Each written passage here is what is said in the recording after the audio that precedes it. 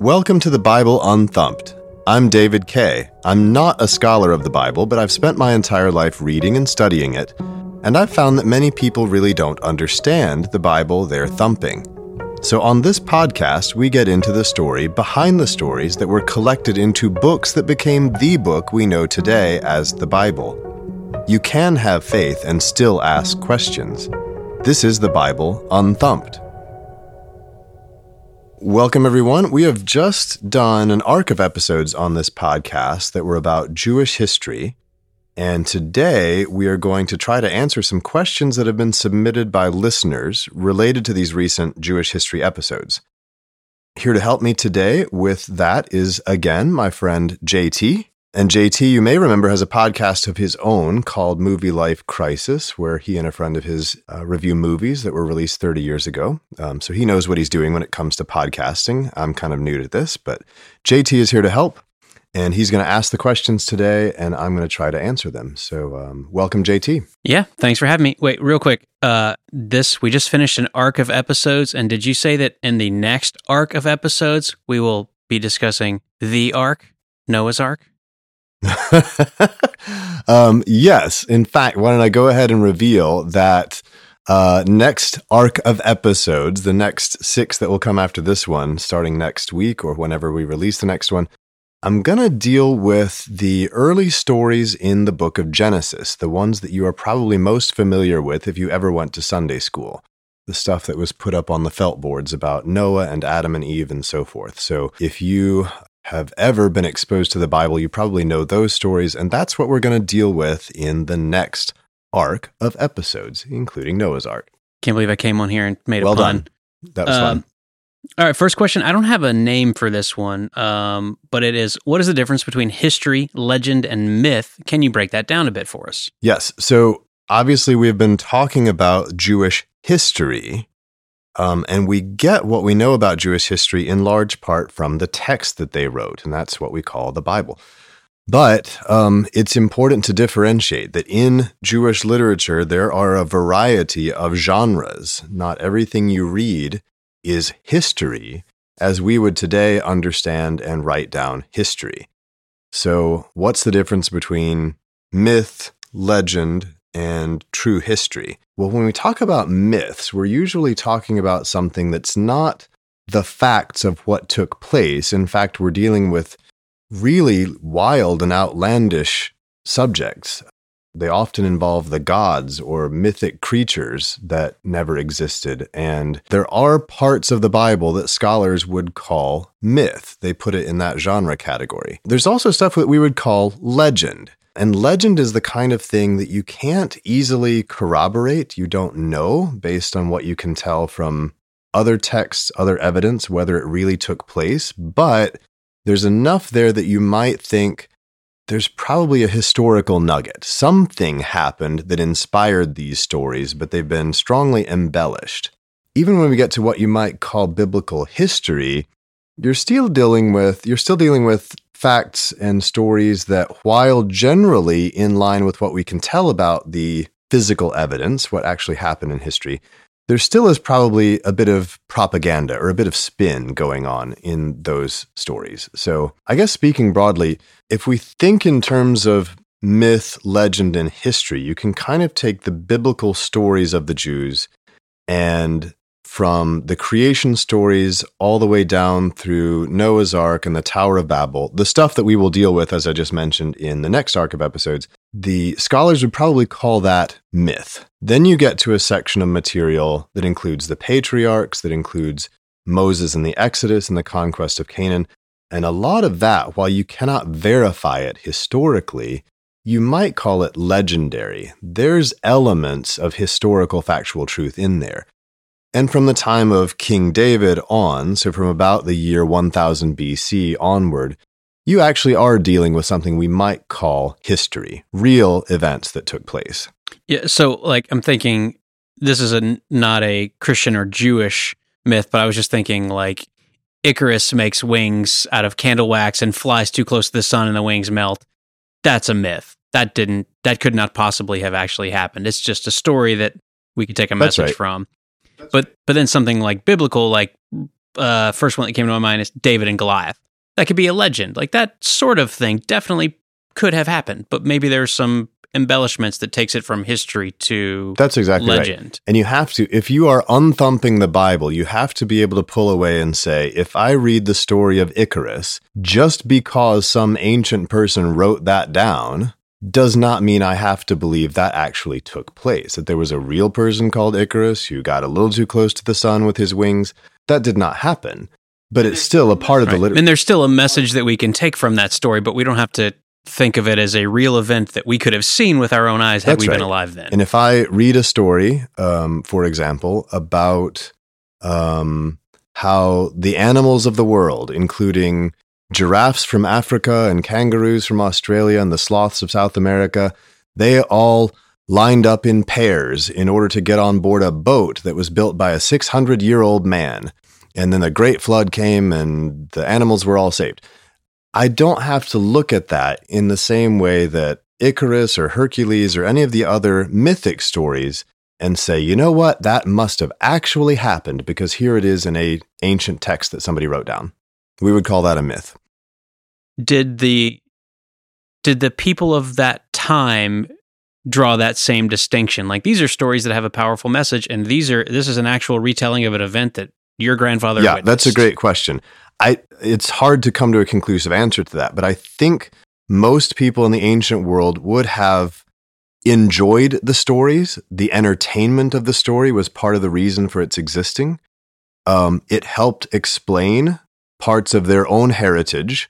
Whether or not it was true, it sort of gave them a sense of themselves. Whether or not they actually thought it happened is debatable. Obviously, there are people even today who think that Noah's Ark was a real historical event. And back in that time period, when they had much less access to source material and archaeology and biology and a real understanding of the world we live in scientifically, they may well have thought, yes, that really happened. But it's hard to know for sure what they thought about those stories. All right, next question comes from Reed, and he asks, was the Exodus an actual historical event? Okay, great. So this is a follow-up question, really. I'm going to think of it that way, where there is an event depicted in Jewish history called the Exodus, when they supposedly were slaves in Egypt, and then through a series of miraculous events, they escaped Egypt, and that's part of the origin story of the nation of Israel.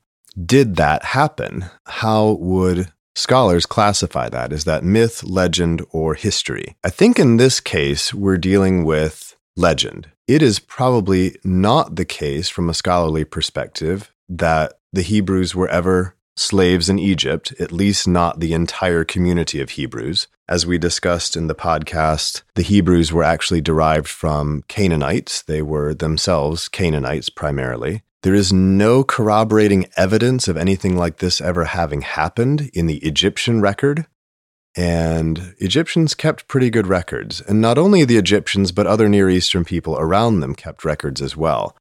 And if, for example, one of the plagues of the Exodus was the death of the firstborn of Egypt, in other words, lots and lots of people sort of suddenly miraculously died in Egypt, according to the biblical narrative, that just doesn't get corroborated anywhere. And that's not the... Yeah, you would expect the Egyptians to write down something like that. That's a remarkable, noteworthy event for a people who wrote down a lot of stuff. That's the point. And if there were locusts and frogs and the Nile turned to blood, you would learn about that from other sources, not just from what you would read in the Bible. And that doesn't show up anywhere else. Now, that is not to say that there aren't kernels of potential history in the Exodus story. I think one of the intriguing things, I mentioned this briefly in the podcast, is that one of the tribes of Israel, Levi, they do have a lot of Egyptian names in their recorded among the people who identify with that tribe. So there's something to that. Why is that the case? And the Levites were treated very differently. They were a type of, they were a priestly group within the Israelite community. So there is something very distinct and different about them that makes me think there is an Egyptian connection to their story, and maybe it simply became a part of the larger Israelite story later on. So, yeah, and is it that there wasn't an Exodus with a capital E, but there were a bunch of Exodi, whatever the plural of Exodus is? Because the Jewish people from your episodes, as I remember, where there was a bunch of little pockets of them. There was the Northern Kingdom, the Southern Kingdom, the diaspora. Maybe there were a bunch of exoduses. Is that possible? Or really it's maybe one small tale like the Levi people that you were talking about that kind of they expanded. Yeah, I don't know that there would have been multiple exoduses, but what we can say is the Egyptians did have slaves. The Egyptians did figure prominently in the story of Canaan prior to the Jewish histories being written down. So there would have been a lot of connection to the Egyptians as overlords. And there was a period of time, as we discussed, when Egypt sort of lost control of its empire. This was the late Bronze Age collapse that I mentioned. So this kind of story would generally fit into the idea of an exodus. The dates don't line up. There's facts of the story that don't line up. One quick, for instance, there is that the Exodus story mentions the Philistines as a group of people who lived on the coast in Canaan. And we know for a fact from archaeology and other records that the Philistines could not have been there at the time of the Exodus. So that little tidbit is out of place for a historical account. So yeah, there's a variety of ways it could have been quote unquote true. But what you read in the Bible is more in the category of embellish history or legend at best. Okay, next question comes from Andrew, who asks, how did the scriptures of the northern kingdom of Israel differ from those of the southern kingdom of Judah? This is a really interesting question. Of course, in the arc of episodes, we talked a lot about these two different kingdoms, one northern, one southern. And of the texts that later became incorporated into the Bible, we do know that some of those texts specifically originated in the north, and that others specifically came from the south. The bulk of them, in fact, come from the south, of the texts that were written during the period of those two kingdoms. A quick reminder that from about 925 BC until the late 8th century, you have those two kingdoms existing side by side in parallel. That's before they were both destroyed.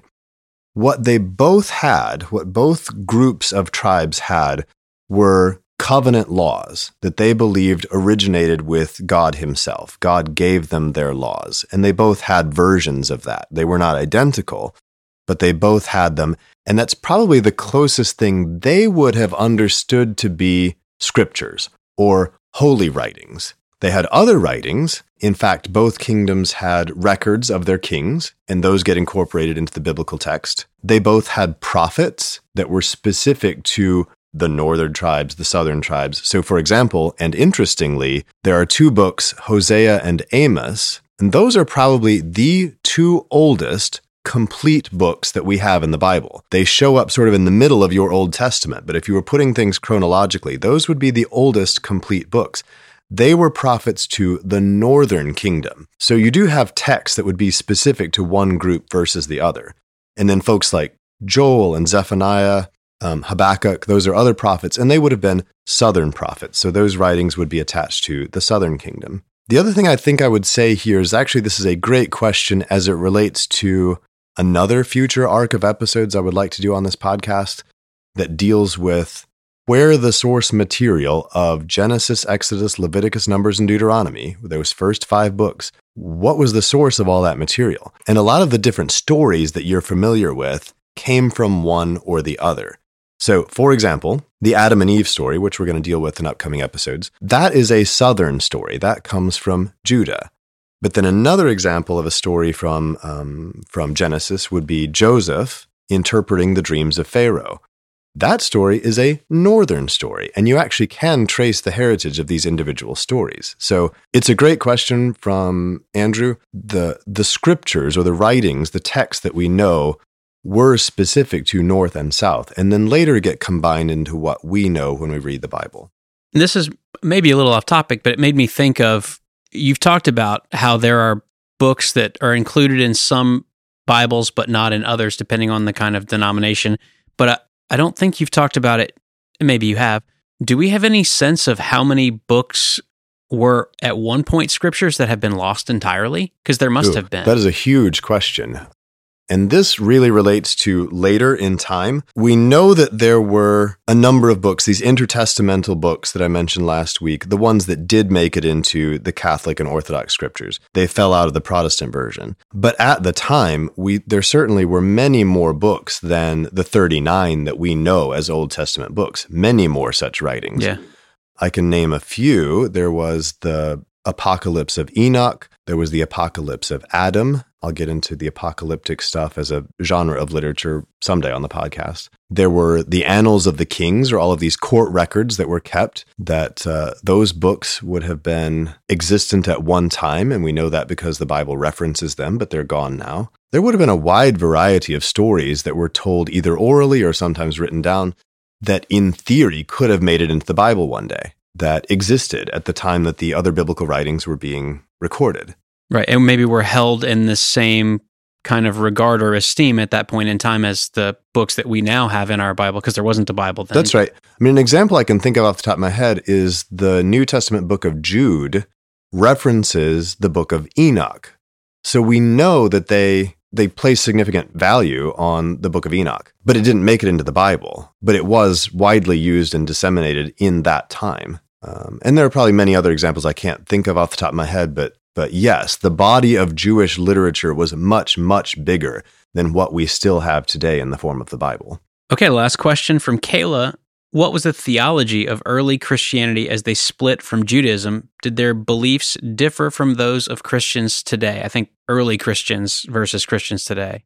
Oh, so this is a great question. And of course, the last episode that we did in this arc talked about how Judaism and Christianity split off from one another. So what was it about early Christianity that's different from the Christianity we know today? I would say this, and this is probably a lot of material that, again, we will deal with in future episodes of this podcast. But during those early centuries of Christianity, say from the 1st century through to the 4th century, there were a lot of different versions of Christianity out there. There was not just one set of beliefs that characterized the new religion. They were dealing with a lot of really big questions that we tend not to think about anymore. But one of those was, does Judaism have anything to do with Christianity? That felt like a pretty fundamental question to deal with. And there were Christians who said, no, Judaism and Christianity are two separate things. And in fact, their writings are no good, and we're not going to keep them. Their God was no good. And the God we are dealing with that's associated with Jesus is a different God altogether. That was a version of early Christianity. What do we do with these writings? Which of these writings are we going to hang on to, and which ones are we not going to hang on to? Can we add writings to it, which eventually becomes the New Testament when they decide, sure, we can add new writings that are about Jesus and so forth. One of the other really big questions in early Christianity was on the subject of Jesus himself. Who is this? What is this? Fairly early on, you get the idea that Jesus is divine, but what does that mean? Is he a God? Is he the God? How can he be the God if there's only one God? So to what extent is he God? Is he more like an angel or some lesser version of God? How human was he? How deity was he? That got debated extensively all the way through the 4th century. So that's certainly a way in which Christianity was different then than how it's sort of standardized today. Early Christians dealt a lot with sort of what constituted heresy. When have you said something that's gone too far? Like, this is not going to be an acceptable way to present this new religion. So there were lots of questions that came up with and that were dealt with in that way.